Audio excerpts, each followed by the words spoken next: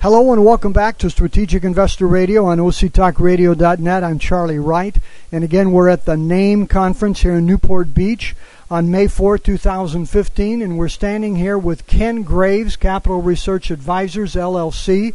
He is the incoming Vice President of NAME. Ken, good to have you back to the conference. Well, thanks, Charlie. It's good to be with you here for a little bit today. So, Ken, first of all, tell us, why do you come to these conferences?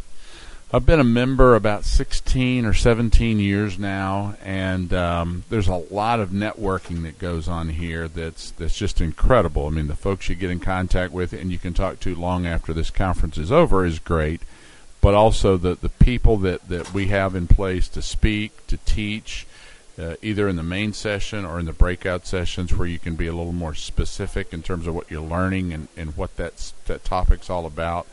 Both of those types of formats are great for me.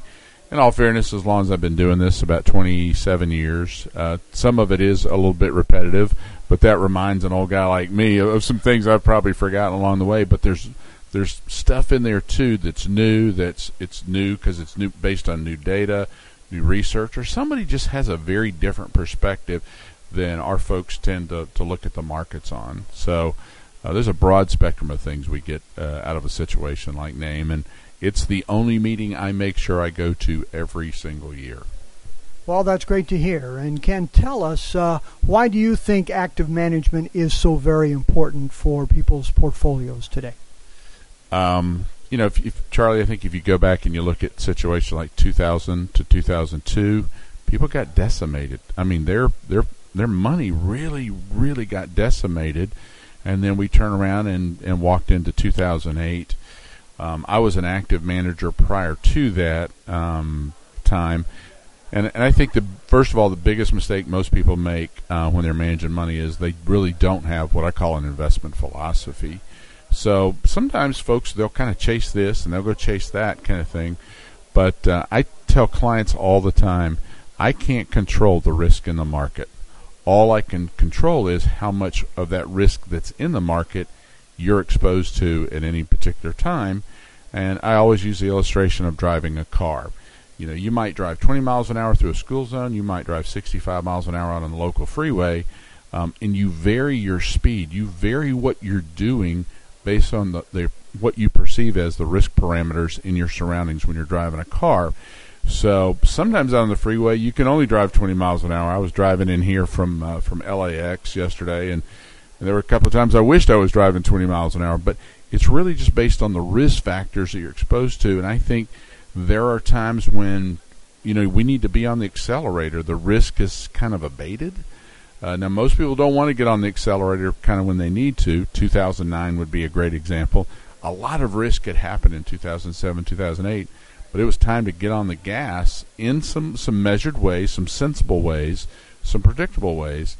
So I think that the reason I use active with our clients is, one, I use it for my own personal wealth, but I also think that it helps us push the reason we come to the market is to grow our money, and it helps us do that at appropriate times. But sometimes, you need to slow down, be a little more prudent, and take some money off the table and not live greedy all the time. Ken, that sounds great in theory, but let's face it, for the past 5 or 6 years we've had a bull market, and basically nothing has outperformed buy and hold. So how do you keep your clients on track, and what do you say to them when your active investment management strategy has not kept up with the bull market, which typically they do not? Well, first of all, you made a great point that we're in a bull market that started about 5 or 6 years ago. And that means about 7 or 8 years ago, we didn't have a bull market. So we got into a phase here. Now, I'll be honest with you, we're a multi-strategy shop, so we currently run 7 different models. And, if you look at our numbers, and our numbers are audited, they're published, we run them through Morningstar and that kind of thing, staying up with the markets or staying ahead of the markets when we're in a bull cycle is not incredibly difficult to do. I would say one of the pioneers that really helped put it in a very palatable form Unfortunately, we just lost last week a gentleman named Cy Harding, and Cy's a published author. He's had a service for a long time to help educate people, and Cy just unexpectedly passed away last week. But his data would very much challenge the notion of, well, how am I going to outperform the market when we're in a bull market? How do I do that? And Cy's been doing it about 39 years before he passed away last week, and so the great thing is Cy's system is very, very simple, very, very straightforward.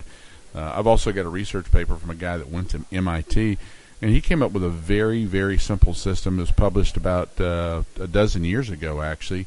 It's available to anybody that wants it, and it's a 3-volume deal, but the volumes are 4 or 5 pages each, so it's not laborious to plow through. Super simple system.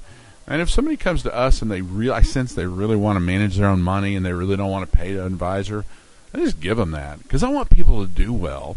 If Charlie, if you end up with a lot of money one day, it's going to help my family, and if I end up with a lot, it's going to help the family.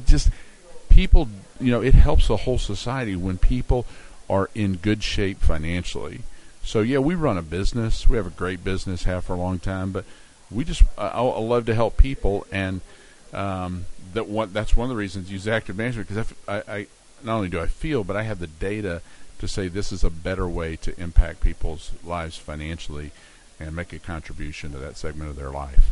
Well, can you tell a compelling story for active management here? And congratulations and best of luck to you and all of NAME, not only at this conference, but over the coming year plus years with the challenges and opportunities that lie ahead in the world of finance. And for our listeners, we'll be right back on Strategic Investor Radio here at the NAME conference. Thank you, Ken. You bet. Thank you, Charlie.